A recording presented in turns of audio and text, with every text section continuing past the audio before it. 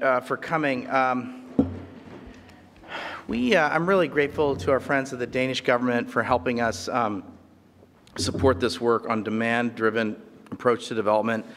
I want to really thank Romina Bendur, who's not here, and Mackenzie Hammond, who did a really great job. Mackenzie is back there, and thanks, Mackenzie, for all your hard work. But I thought this was a really good primer on what is demand-driven development. It means lots of different things to lots of different people. There's several things that I want to emphasize that this concept, I think, has taken on a lot more salience for a number of reasons, including the Paris-Accra-Busan global partnership track, if you will. And I also think that it's taken on a lot more salience in the post-Cold War world.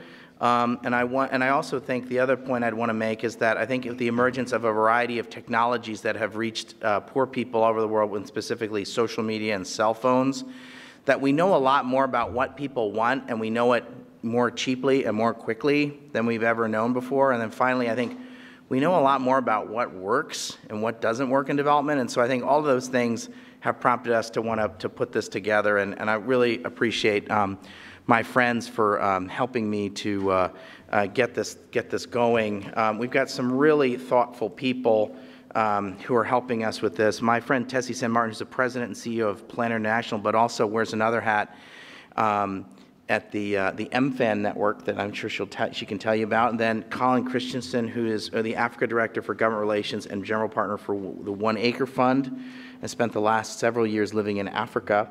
And then we have Jebre Tesfamish. I'm gonna mangle the last name. Some people have a hard time with my last name too. So my friend Jebre, who is the former finance minister of Eritrea, but also has been a longtime consultant and advisor to institutions like the World Bank, and also an independent development professional here. So I think we've got several really thoughtful people to help us unpack this. I'm going to start with my friend Tessie to kick this off. Tessie, thanks for being here. Thanks. So, well, and in the previous discussion that we were in the pregame. In the pregame, there was a pregame before this one. I had a few observations, and then maybe I'll add one more, as a basis based on that previous discussion. So my first observation is that this report is quite useful in terms of distilling what I think are elements of a modern approach to foreign assistance. The elements that are highlighted in the report around country ownership, around inclusive partnership, around including local actors, untying aid and accountability. Those are elements of what certainly at MFAN we talk about in terms of an essential foundation to a modern foreign assistance. And I will also say that I don't think that by sort of incorporating all of these elements in your approach to foreign assistance, you can guarantee that foreign assistance is going to always be, impactful and sustainable. But I think you can for sure say that you're going to be reducing the risk that foreign assistance is going to be wasteful and that it's going to do harm and that is at the very least. So there's some risk that this approach reduces, and we believe, and I think more research is always a useful thing, that this approach to development produces better results. But I do think that we, do need research. And there's some, in fact, I was reflecting on a report from the World Bank that I was reading to just illustrate this point. And they were doing a review of their community-driven development. which amounts to about $7 billion in that portfolio. And it was interesting because that report found that, so they were basically looking at the level of, community inclusion and whether or not that had an effect on the outcomes, that were supposed to be produced. And what they found is that the level of inclusion didn't necessarily affect the outcome. Even though the outcome of a lot of these projects were actually what they expected them to be, the level of inclusion, the level of community ownership wasn't always, correlated to it. So that's one thing that, we need to unpack. But the part I wanted to sort of highlight is that they also found that, well, who are you including in that development conversation? So when you say demand-driven, whose demand do you care about?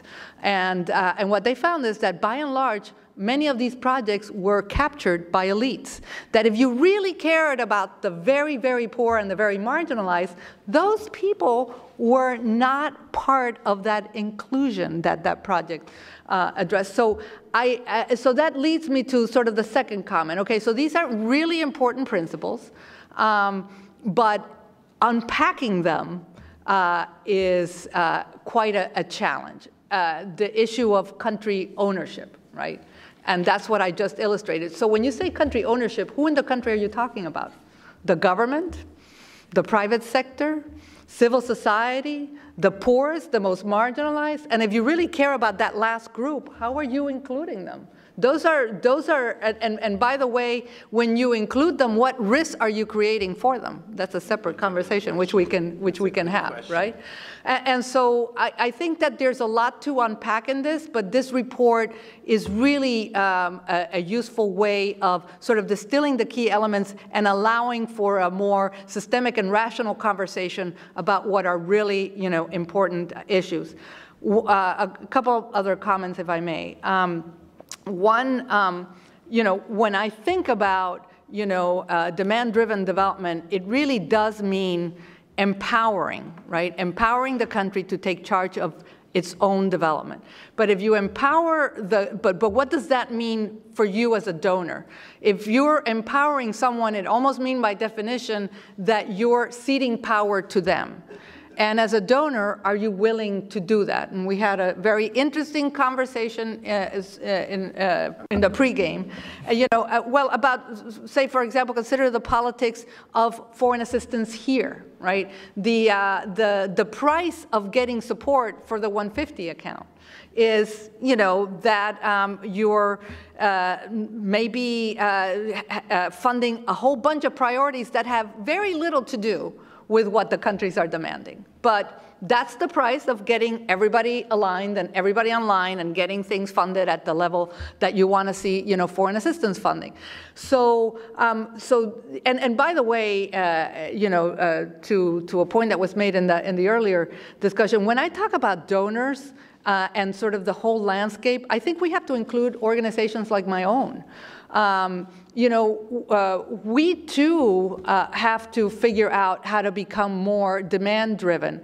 And as somebody mentioned earlier, organizations like myself cannot pretend that all our funding is demand-driven.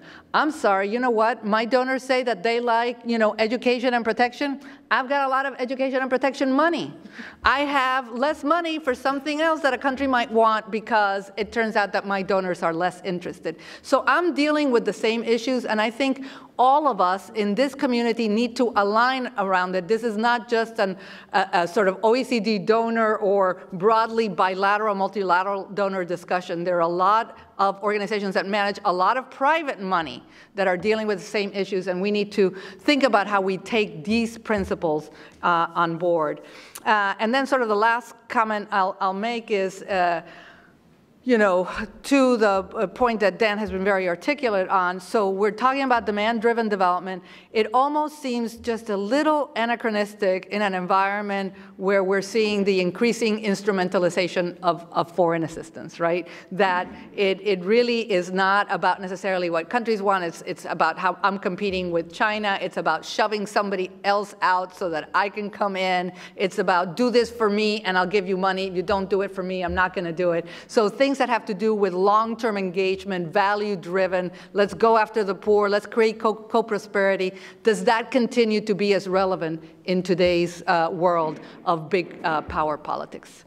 Thank you. Thanks. Thank you. Thanks a lot, Desi. Colin. Yeah, sure. Hey, I'm Colin. I work at One Acre Fund. We're an agricultural service provider. We work with farmers in 7 countries in East and Southern Africa. We're going to be serving almost 1 million next year. We're a nonprofit, but we work like a business. So we we provide asset loans, primarily fertilizer and seed on credit.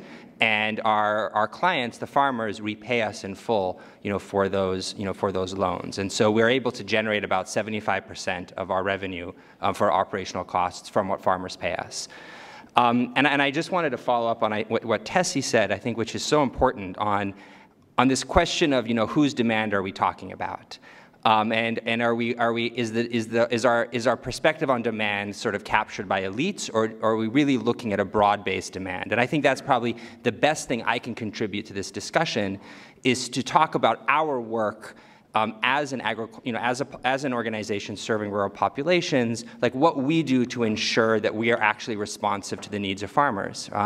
We look at our farmers as customers. If they don't like the products we're offering, they won't buy them, and we'll go out of business. If we think about agricultural development, there's always all these agendas that are set by donors around value chains and this crop or that crop, but we actually have to convince farmers to buy those seeds. So adoption becomes really important. And so a lot of our work is about how do we create the right feedback loops with farmers? How do we create the behavior change to sort of push that? So that farmers actually feel comfortable investing in these things. And I think a big part of this is just being based in rural areas. We have 7,000 staff, and almost all of them are based in rural areas. We don't even have administrative staff in the U.S. All of our administrative offices are in Kigali and Kigali and Nairobi. And most of our actual staff aren't in the capital cities, because that's a big problem in development, is we tend to be capital city focused. And there's other organizations like us. I think plenty of organizations are asking this question of, how are we looking at the populations we serve not as beneficiaries but as customers? So I just think it's important we keep sight on that sort of part of the demand equation. Thank you. Jebre, thanks for being here. And you've worn a couple of hats where this is relevant. Just as a little bit of context, I had the privilege of traveling to Eritrea with your wife. Carol Pino is a very well-respected and well-renowned African journalist, and is someone I would describe as sort of the Eritrea whisperer here in the United States, someone who's got incredible trust and credibility in Eritrea. And it's difficult to visit Eritrea, and I was only able to do it because of her good offices. And she, taught me a lot about your country. And there were several things I was struck by. Eritrea has invited the USAID and invited the World Bank to leave at various times. I think it's a function, of the history of Eritrea, and it's a very strong independent streak is maybe a way to describe it. But you've been around these conversations in a number of different contexts. At the same time, Eritrea has made a lot of progress on a number of different metrics. Not all of them, but there's been a significant number. There's been some progress with or without donors. So I think it's interesting to have you, and I really appreciate you being here. So I turn the floor over to you. Thanks, Dan. I think I should express my gratitude to Dan for taking the trip to Eritrea at that particular juncture. It was before the peace process had actually been consummated, or the agreement reached between Eritrea and Ethiopia. And it was gutsy for somebody like Dan to go there at that time, because given the image and the narrative that's been going on about Eritrea, I could understand if there was some hesitation, but he did go there, and he did see what was happening there on the ground, which is a much greater, sort of testament to really the reality than, having preconceived ideas and notions about that. But I think, to come back specifically to the paper, this is really a fantastic paper, a groundbreaking paper, and it has depths. It goes, it sort of telescopes about 8 decades of development experience, how the developed world has engaged with the developing world. This is, the aid as a kind of a relationship as an important ingredient in the relationship between states is a fairly new thing, if you look at it. It's just emerged after the Second World War. So, but we have had this kind of relationship between particularly the developing world and the developed world, and there has been sort of traditional ways, mechanisms based on misconceptions, perceptions about the developing world, about its capacity, what it can and cannot do, and even judgments about the capacities of various societies. And on the basis of that, there has been sort of hesitation and rejection of the dominating sort of paradigm in respect to aid when we came as independent nation in early 90s in Eritrea. And one of the things we proposed was that we need to really revisit this issue and have some kind of a different modality of relationship, which is sort of a relationship based on partnership. Because what unites everybody on the globe is that we really, our interests intersect. We are joined together. Our destiny is, joined together. That we share common aspirations. If we ask an Indian, an Eritrean, an Ethiopian, a Kenyan, or an American citizen, what does he want for his family, for himself? It wouldn't vary that much. It is the same thing. And in terms of, so we are all different, but let's try to respect also on the basis of that what happens, the goodwill that we generate and the good that we create anywhere else, it comes back, sort of to also create greater development, greater growth, which will be, sort of create a much more vital world, which, a prosperous world. So we thought that was the underpinning of when we proposed what is now being called the demand-driven development. And in this respect, what informed our ideas was that the fact that really, development aid is a small component of what supports the livelihood of any citizen in the developing world. Most of what survive or to nurture, what it requires is provided for by his own, by their own endeavor. So that should not be driving the sort of the global national vision, the national development strategy, the aspirations of the people, the policies to sort of realize those aspirations. What should be, driving will be, the self-reliant efforts that they do undertake. Aid is very important. It's critical. It is an extremely critical ingredient, but it's not, the major driving force in development, as we have, come to understand it. So therefore, what we thought was that we need a development partnership based on country ownership, based on the assertion of sovereign rights, based on the assertion of democratic rights of the people to shape their own destiny. On that basis also to, sort of to seek solutions, development solutions to their unique situations, in terms of cultural, social, economic, and resource endowment. And on that basis, it's much better to really start from the internally, and articulate these positions internally, and then seek advice, support, of whatever sort, from the developing world. In that sense, because, we didn't think that we knew everything, but we knew what we didn't have. And we can seek for, advice on that. But in the final analysis, the decision is with us. So this is what, how we approach this. The sort of how, how aid should be conducted. And we were seeking partnership rather than the traditional donor-recipient kind of relationship. Now, if we come to, move forward a quarter of a century, and when we look at the world now, really, globalization has attained such a stage of development that our lives are intertwined so much that it is very difficult, to talk about aid separate from trade or from investment. It's part and a small component of the kind of relationship between nations now. It's integrated. The walls between trade and aid is collapsing, as being sometimes consciously and deliberately by some of the national actors. And so, in this kind of situation, it's better to really redesign and reboot the development relationship in this regard and have a different concept. And I think this concept of demand-driven development goes a long way into responding to what is required at this moment. Great. Let me try something on the three of you. This issue of technology. Could each of you just talk a little bit about how does technology come into this conversation? Because one of the things that I really felt strongly about is that there's in the last 25 years, we are able to understand a lot more individual preferences because of changes in technology. Could any of you, maybe start with you, Colin, could you just reflect, if I say technology, how does your business changed in terms of demand or signals about what's working and what's not working? Could you talk a little bit about that? Yeah, sure. I mean, firstly, I'd say not all technology is created equal, and I think we have a tendency to over-rely on technology, right? I think largely we're successful just because we have good people working hard. Yeah. But that being said, I think there are some technologies that have been critical.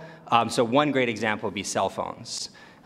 We would not succeed by any means. We would not have been able to scale from 60 farmers 10 years ago if it wasn't for cell phones. So cell phones allow farmers to call into a customer service line that we have if they have any concerns, if they're getting pressure to repay their loan or some other issue is happening that they're worried about, right? Their fertilizer quality is bad, right? If it wasn't for cell phones, we work in very rural areas, so it would take a lot of time for them to walk to our district office to tell us that. We then can use cell phones to run very quick surveys. So we do trainings every week with our farmers, and so we can run on a sample of our farmers, we can run compliance checks, or basically see if they're remembering what they were trained, because training is a really, really hard thing to get right. So I think cell phones give us, one of a number of feedback loops with farmers. Also, mobile money is absolutely critical in a lot of the countries that we work in, Kenya especially. You can find, a farmer in rural Kenya can pay her loan on her cell phone. She can check her balance on her cell phone. Her daughter in Nairobi can contribute 1 week to her loan if she wants, all using that technology. And so I think that there are some of these transformational technologies that we really need to appreciate, and we certainly do. So a couple of observations. So things like cell phone have really helped us, organizations like ours, implement what I would call sort of social accountability programs, right? They become great mechanisms that the community can use to say, hey, listen, this school is supposed to be open and it isn't. The teacher didn't show up. There are no books, so this becomes a way for the community and local civil society to really, create a certain level of accountability to their governments. And we have really observed that democratization. And I think there's another positive aspect of it that we have observed. It has helped sort of lower barriers to entry for in terms of the creation of local civil society, indigenous organizations. It is cheaper to fundraise, to share ideas, to mobilize people, to mobilize resources, all of that, very positive. Access to knowledge, access to expertise, really have strengthened, local actors, local civil society. Makes data gathering, easier. Things like GIS and so on become feasible and helps to disseminate better information about who's doing what where, all of that. And some of that is very nicely captured in your report.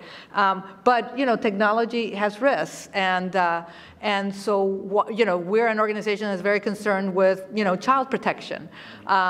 To the extent that you put the whole world at everybody's fingertips, you also put all kinds of other things at the fingertips of youth and children. To the extent that young people, with whom we work, can now express how they feel about a certain government policy and so on, that creates visibility, traceability, and creates potential protection issues. So we need to be mindful of that and be thinking about what mechanisms do we need to put in place to protect those that we're supposed to be, helping.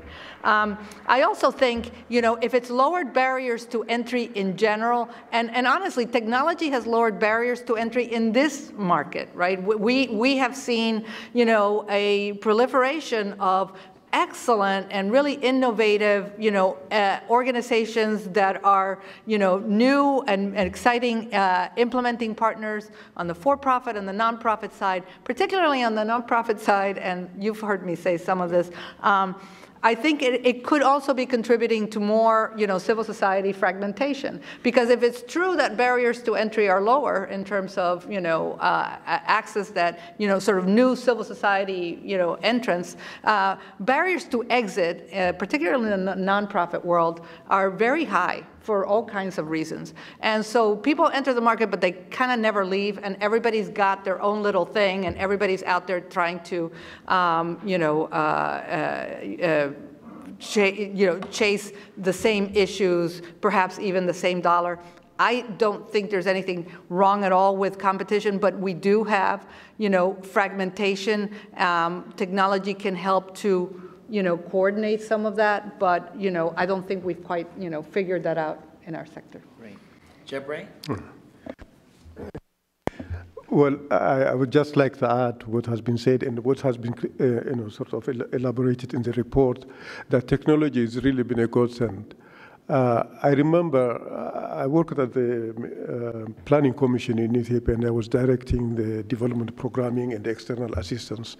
And we had, at that moment, would put in huge, sheets of paper. On one side, all the projects, and then their status, starting from pre-feasibility to feasibility to, sort of the whole process of implementation on a quarterly basis. And it was not only arduous, but what we were tracking was, in terms of time, so much after things had happened.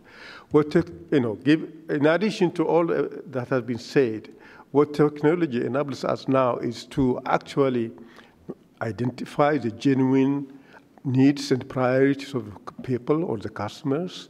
It enables us to track, monitor what's happening in basically close to real time, which is very important. It enables us to evaluate, the output, whatever we have been able to achieve.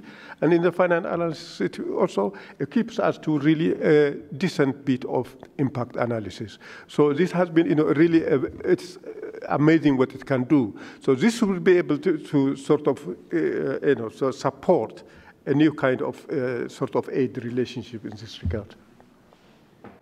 Okay, so could I ask each of you to talk about the fact that do you believe that the aid system, the donor system as we know it, is actually capable of responding to demands? Because I worry that there's too much of a Faustian bargain implicit in our system, and that it's going to be very difficult for us to necessarily, and what I mean by that is I think of a country, say like Kenya, where 80 or 90% of what U.S. foreign assistance is specific to health. Now, I think health is a very important goal, but if you ask what country the Kenyans want, they may want agriculture or water or roads, but we're not in a position to offer agriculture, water, or roads because our system only can our political system responds to interest group politics that says this is where what we really ought to be doing is primarily health. Now, I'm all in favor of health, as I said, but how do we intermediate? And I think a lot of what the aid system tries to do is try and intermediate in some ways between our political process and what the demands are on the ground, and sometimes that's difficult. So I'd welcome any thoughts you have on that. Tessie, can I start with you? Sure. Well, I mean, you've heard me say this earlier. I do think we do have a Faustian bargain, and the price of support for our own 150 account is that, you know, there's a lot of interest groups and everybody's needs have to be served. I you know, sort of have observed, you know, I know that the INGO sector here, through, you know, for example, interaction, I mean, we all advocate for this minimum level of funding for basic education, this minimal level of funding for health. And anyway, when you add it all up, you know, it turns out that, you know, we can't, it may not be adding up to what the countries want, right? So, because we each have our set of priorities, and we think it's super important that those priorities get served, but so does everybody else. And there isn't any sort of kind of mediation, you know, for that, or certainly at the end of the day, it's not like anybody goes back and say, okay, well, gee, how does this amount and mound of stuff that people have asked for translate into what we know that the countries want? And to a certain extent, missions try to do that, right? And that's kind of you know, that's been my observation. At the end of the day, they're trying to sort of negotiate that, and sometimes they find themselves in a very uncomfortable position where, and I have, some time ago, I was in Bangladesh, and they had gone through this exercise, and, you know, they had agreed with the government on what the priorities were going to be, and then it turns out that that's not the kind of money they got. And I actually think, just as an outsider, those of you who have been with USAID know a lot better how all of this works, but I think missions are brilliant at figuring out how to take whatever flavor of ice cream is coming your way and serve it up as the kind of flavor that you thought you wanted. Tutti frutti. You know, and that's no small feat sometimes. And so you know, I think that is happening, and that we in the, you know, advocacy, INGO, you know, industry, development industry, we are very much, you know, part of the problem. Everybody rails against earmarks, and then we just go right back and support it. So I also think that there are certain things that can be helpful in terms of, you know, better coordinating conversations in advance. I think things like IATI, right? So the International Aid Transparency Initiative. So this idea that every donor out there is going to publish their data to a single standard that then makes it very easy, right, for that to be downloaded, analyzed, and it gives governments a much better view, right, of who's doing what in their country. It should also give donors a much better view of who's doing what in every country.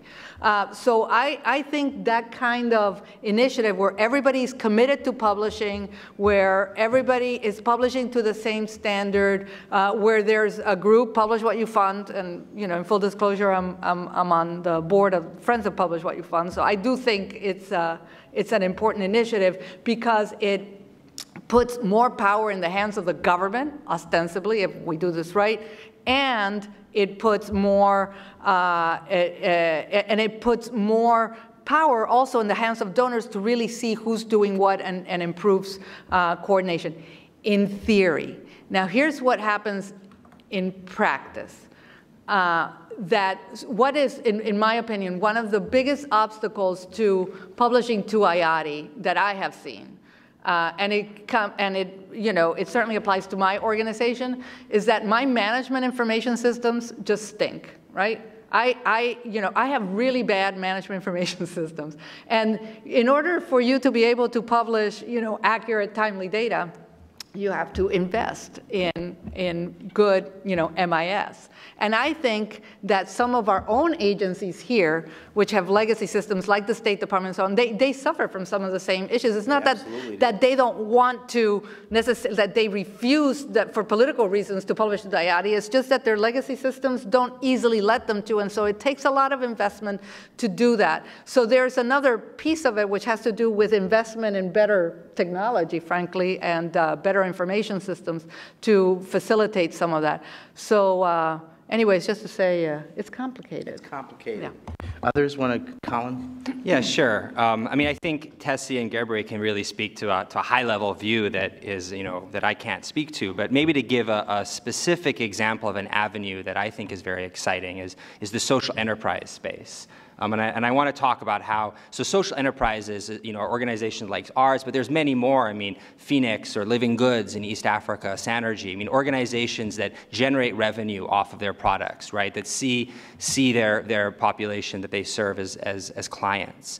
I think this is a really exciting growing space. And I think on the political side, domestically here, I mean, I can certainly say from the meetings I have on the Hill, Democrats and Republicans alike are incredibly enthusiastic about models like this, because I think there's a powerful, it gives them a powerful message to their constituents that we're teaching people to fish, we're not giving them fish, right? And that resonates so strongly, especially in the US. So I think there's actually a real argument that can get the political support, for this sector. And on the host government side of things, I mean, I've been working with host governments for the past 4 years, and I can say that there is a huge amount of support in the African governments where we work for, help in sectors where markets are failing, right? And I think the U.S. has a really unique role to play that I don't think a lot of other of these new actors are going to play in focusing on sort of long-term loss-leading investments, right? If you're going to be working in rural Kenya, you're going to lose money for a while. I mean, we generate tens of millions of dollars off of the revenue from farmers, but we lose money every year. So I think donors like the U.S. to be able to partner with a government like Kenya and say, we're going to help you build this sector, and we are going to sort of pave the way for the private sector to eventually be successful, right, to serve these populations, but we're willing to sort of invest and lose money for a while as that happens. And so I think, new instruments like the Development Finance Corporation are really exciting, that have this sort of mission focus. But I do actually think that this is an exciting time to sort of invest in this new approach. So, Jebre?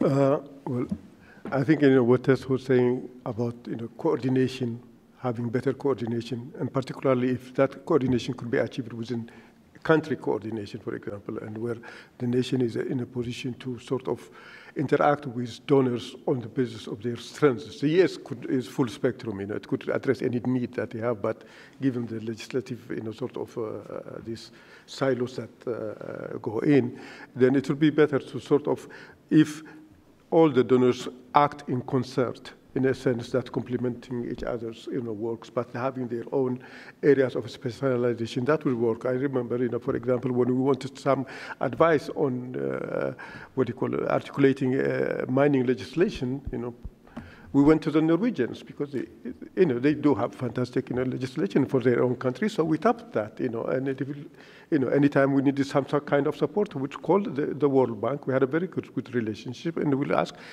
as Dan was saying before in the pregame, to certain people, who are really, huge knowledge depths, and we'll try to access that. So that is one of the things that we need to do.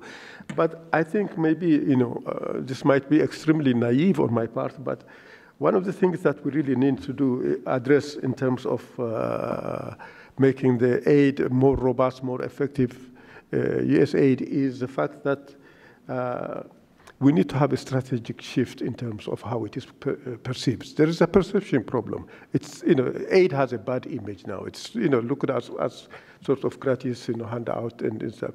Whereas it is really a strategic investment in the, particularly at this juncture. It's a strategic investment in the economic relationship and developing in a sort of a global partnership with the developing world. And that has to be recognized, and that has to be really addressed in that regard. Now we are talking about this myopic, short-term kind of interest-driven, sort of, as indicated in the paper, driving the whole process. That has to be really, that fight has to be really waged if we are going to transform the way aid is conducted and delivered, and the magnitude of that aid. Because as of now, if you look at it, it's really, people have a negative perception, whereas this is really an entry point, an insertion point for, creating a much more robust and much more, sort of prosperous global relationship in this kind. And it's a very competitive field. You can't get, for example, Africa on the cheap anymore. You can't. You have to. You can't get Africa on the cheap anymore. That's the tweetable line. You're right. Yeah, I mean, I think what I've said, Jebre, is if we don't meet the hopes and aspirations of countries will take their business to the Chinese. So I suspect that's what you mean by that. Thank you. That's sobering. Can I yes. just ask a question? Sorry, yeah, keep on. Because something that Jebre said, triggered. So you've, as you note in the report, and as everybody here knows, I mean, development assistance, right? The 150 account, what other bilaterals and multilaterals have, is just a tiny little fraction of what the entire pie really is, and which actually, to a certain extent, should be hugely liberating to donors, right? Because you don't have to try to cover the whole waterfront. You can be really strategic. In theory. In theory, right. And so, but that really does require that, how we do business, all of us, be really rethought. And so I wonder if we have, and I don't think that we have. I don't have a magic answer for that, but we are at a kind of interesting point, moment. Right? Where it's not about, now that is true in certain countries and not, in others, and for certain types of development assistance, and not others. I mean, we haven't.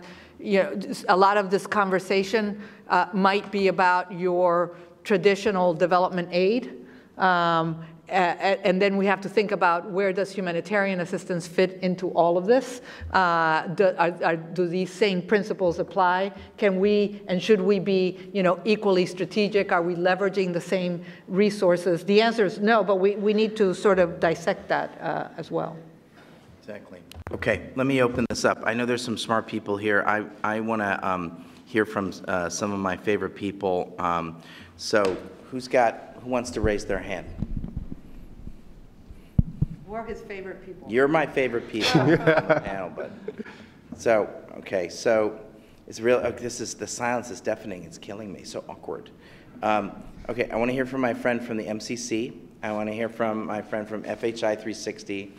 And I also, let's see, I want to hear from my friend John Lamb, who used to be at the World Bank. So let me start with my friend right here, Casey Dunning. Thanks, Dan, and thanks all of you. My question, in the report, you kind of lay out the life cycle of a given investment. So there's design and planning, implementation, and outcomes. And I'm at the Millennium Challenge Corporation.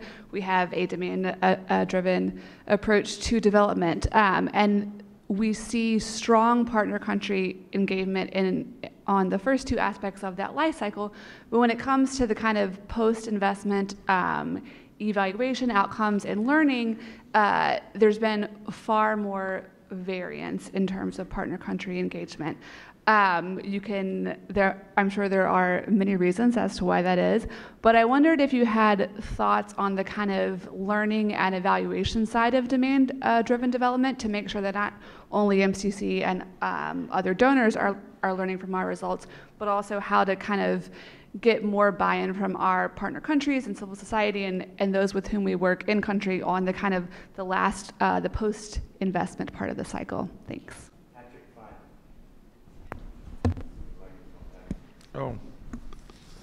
Hi. Well, first of all, I just want to applaud you, applaud CSIS, applaud the team for raising the issue of demand-driven development.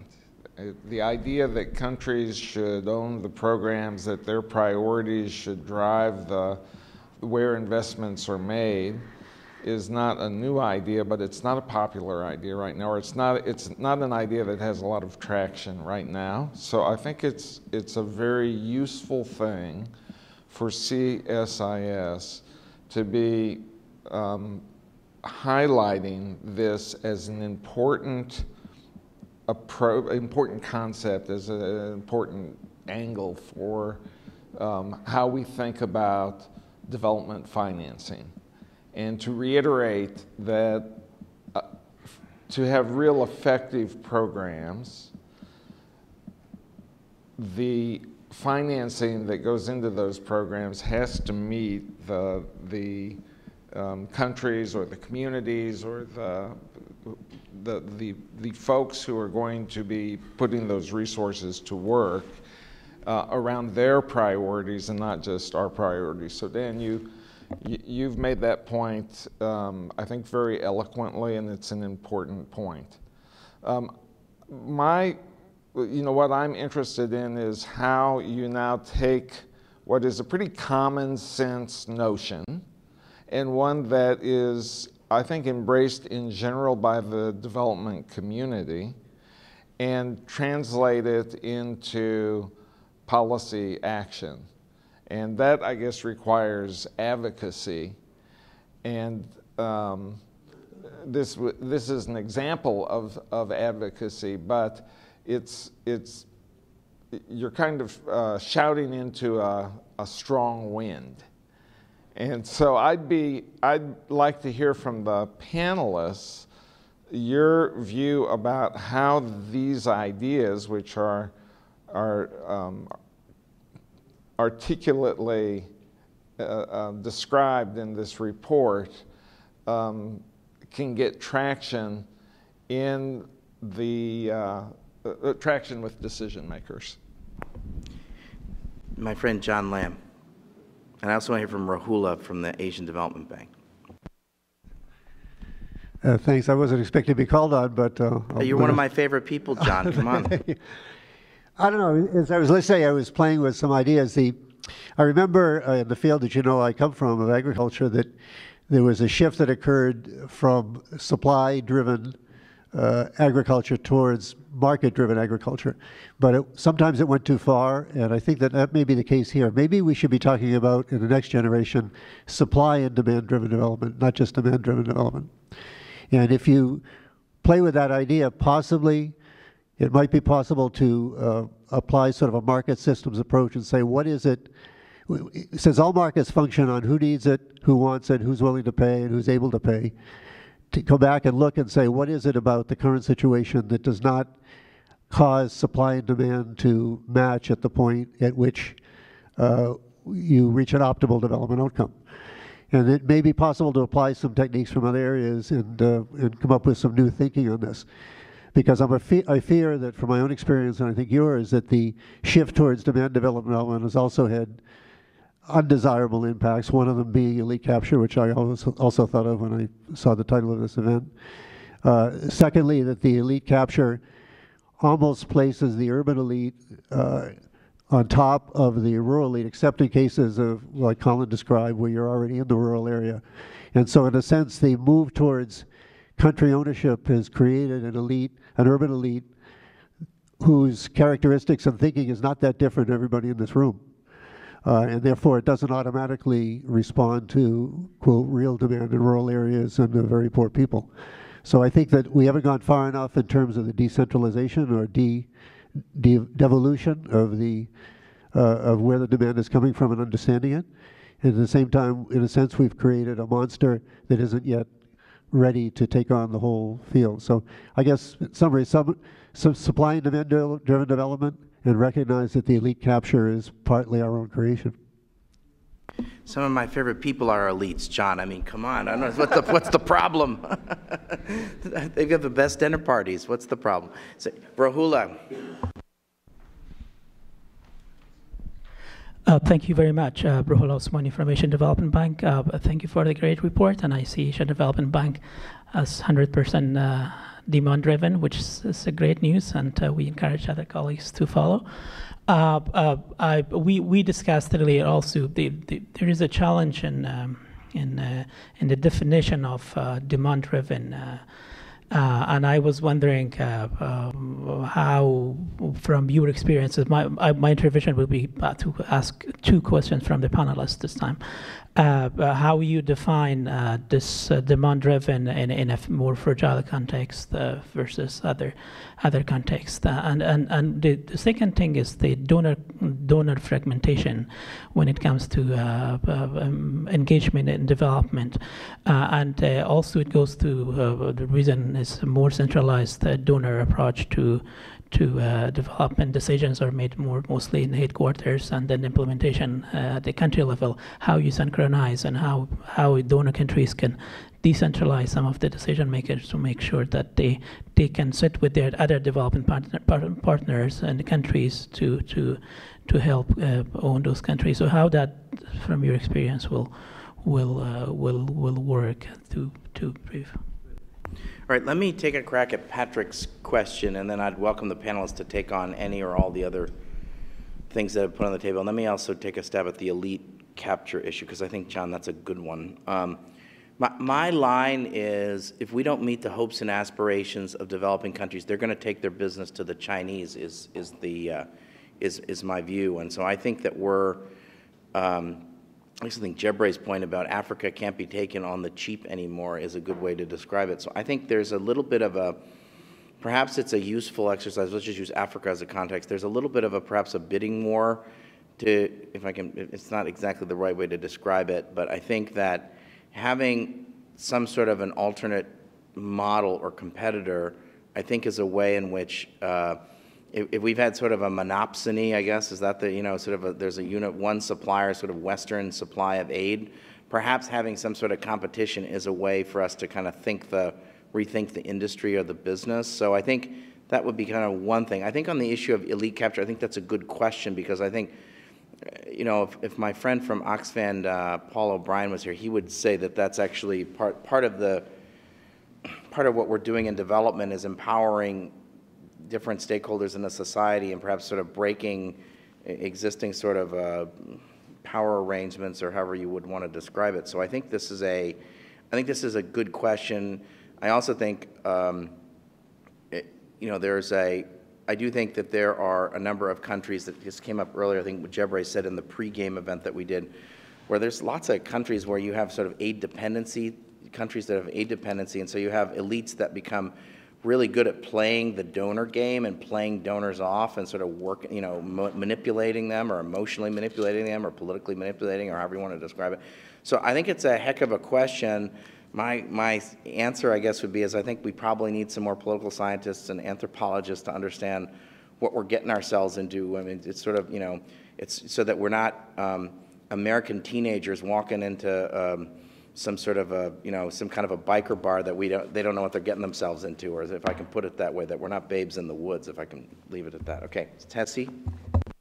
All right, so a few comments. To Casey's point about, that you've got good engagement on the front end, a lot less interest on the back end. I don't know enough about that, but just sort of, again, reflecting on our experience at Plan, I guess, who is driving that evaluation? Where is it going? How is it being used? And how is it benefiting, the various stakeholders? Because there's a demand-driven approach to this as well, right? And so if this is seen as kind of a check the box that, that you as the donor need to do, and it's really gonna do nothing for me, it's not going to get me more resources. It's not going to help me implement better. It's not going to make me look good, get an award, whatever. Chances are that there won't be much of a demand for that because you already got the money. Thank you very much. And so we've had success getting buy-in from the community, getting buy-in for the community and demand for the community for all of those aspects. So, and engaging them in the design and then in the evaluation has been a good way of making sure that there's a sort of grassroots demand for that type of thing, that it's not just coming from the top. take it for whatever that's for whatever that's worth. The issue about elites, so that's the age-old problem. Some of it has to do with looking at how your own processes are geared to letting new players in and new voices in. Right? And to your point, yeah, there's a whole, just like there's a giant industry that's been created here, now with actually more towards local ownership and so on, there's a giant industry that's being created in very many places, but I would question whether a lot of those indigenous organizations are there to, give a voice to local issues and local needs, or whether they're there to support whatever they think that the donor wants. And so and especially when dealing with a donor such as the U.S. government is very difficult, complicated, risky, and so on and so forth. So, and AID, to their credit, are some of the redesign transformation stuff is meant to, again, reduce those barriers to entry, allow for new players. But I will tell you, my own experience has been, having been part of some of the things that you describe in the report around co-creation and so on, you might have a great co-creation exercise, right? And which is meant to allow players that aren't geared to just be writing proposals for AID to come in and give their new ideas. But if after the co-creation and after you've signed the contract, you then go back to managing that contract or that agreement exactly the same way as you manage everything else, then that whole giant thoughtful exercise goes out the window. And so I go back to the first point that I made, that to really do demand-driven development, which really should mean putting the power at the country with those marginalized groups and so on, it means that you need to transform yourself. And doing that is really, a very difficult thing, and sometimes it's not politically convenient. And then that leads me to Patrick's point about how to advocate. So this report is really important. It comes at a really interesting time when there may not be that much of an interest, certainly by decision makers here, in terms of paying attention to that. But I do think that moments like this particular event, continuing to invest in better, evaluations, getting better data out there, organizations like MFAN. It's up to all of us to figure out how we insert this conversation into the more transactional aid instrumentalization agenda. And I think it's all of us together. And the last thing I'll say is that organizations like mine need to be part of that transformation process. We need to be willing to commit to that. It's not good enough for me to just say, well, somebody else start. I think we need to start and consider how we need to change how we do business, and including on the private donor side, having different communication, perhaps more transparent and thoughtful communication with our own donors, and stop sort of saying, give me money for education, I'm going to guarantee that I'm going to educate 10,000 girls, because I know that that's going to attract money. We need to be really a lot more thoughtful about, how we mobilize resources ourselves and the type of conversations we have with private donors, not just the legislators in this country. Exactly. Yeah, just very quickly, just on Casey's question about M&E. This is something near and dear to us as we've tried to figure out how to present our M&E results. We spend a lot of money investing in rigorous M&E, and how do we get governments to care about it? And I think we've learned a lot of hard lessons. And I would say the biggest lesson is for governments to care about it, it has to align to their political priorities, right? So a few like illustrative examples of that, right? You know, we used to present all of our impact numbers, but that, like, none of the government officials we work with care about that. What matters is bringing them out to the field, having them meet farmers, or frankly, when they go out just to like visit their families and our farmers talk to them, because that's when they really see and believe that, you know, their constituents are going to care about them because they like our work, right? So at some point, we just stopped even worrying about giving them those impact numbers, and we focus on that field exposure. Another example is in Rwanda. Like we do a lot with agroforestry, and I remember this one experience in Rwanda where we presented all these numbers about all these trees our farmers planted these grevillea trees, and the government just didn't care at all. And they're like, didn't you see President Kagame like 2 weeks ago said that we need to focus on fruit trees? Where are your fruit trees? And we're like, I don't know, how many fruit trees have we planted, right? So like we had to scramble to like figure that out. But because like he, for very good reason, like wanted the government to start focusing on fruit trees, and we didn't have the data, right? So we just didn't do a good job of like figuring out what data really mattered to the government for those reasons. So I think that's what we constantly try to figure out. Your questions brings out an essential question in development. Unless there is a true commitment, unless the government is really committed to change the situation, to transform the society in all respects, no matter what kind of incentive you give them, that incentive will be used only temporarily, and it will never be in a sort of sustainable and long term. It reminds me of the PRSP process, if you remember, when there was the debt relief process and, structural adjustment was thrown by the side. In order to get debt relief, all the governments were expected to produce the poverty reduction strategy papers. And I had the opportunity to review one of them for one country for the World Bank. And it was very, sort of revealing. The people, the ministers we were talking to were really totally only interested in getting the money. That whole process that was supposed to have been undertaken was fraudulent, basically. And that's it. You are doing it for external accountability. You are not doing it for internal accountability. What Colin was saying, if really it's committed and it is, sort of in the interest of the government and the people themselves, and they are going to be held accountable, then they will do it rigorously. Otherwise, it's simply, sort of like pushing on a string. It won't happen. They will, you play games, and they play games. So that's the end of it. That's one thing.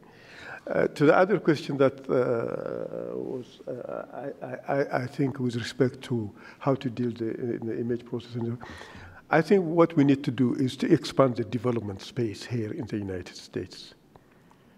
That development space that takes into account the fact that, the aid is a small component of a larger whole, but an integrated whole, the business, the trade, and everything. We have to expand it, take it out of Washington.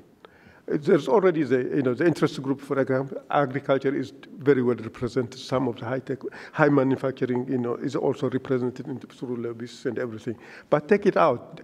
I mean, expand it to the regions that they have an interest, that they see the benefits of what is happening. this is really a win-win situation. This is, and if you elevate it from making it sort of demand-driven to a partnership, this is real partnership. And in that case, you will see that the constituency for aid, for development, will be much broader. And other thing is to address the image problem. For example, enabling small business to be, on this board, de-risking the whole thing, creating the new facilities that are coming. 60 million for the 60 billion. It's peanuts when you compare it with the trillions that, the Chinese are prepared to give. But expand that and enable them. And another thing is to address this image problem of the developing world, as if that it's really what you call it, scary out there. To trying to encourage them. And I think these are some things that I would think of which would be useful. One quick thing on that, to Debra's point about get the image that the developing world is a scary place and so on. And here again, honestly, as an INGO, I think we also need to confess that we might be part of the problem. Why? Because I'm out there looking for money from donors, And you're not going to get any money if the story is, hey, everything's great. I'd like some money. Some more money, right? please. And so it's about calibrating the message. But that's why I think that, you know, educating the public about what is going on, how your money is being leveraged, what has already been achieved, and stop sort of wallowing in the terribleness of the situation is something that needs to be done. But let's just be really clear that poverty and misery sells, and it also sells politically. We can overshoot. Yeah, exactly. I was going to call it development porn, but you know, right? But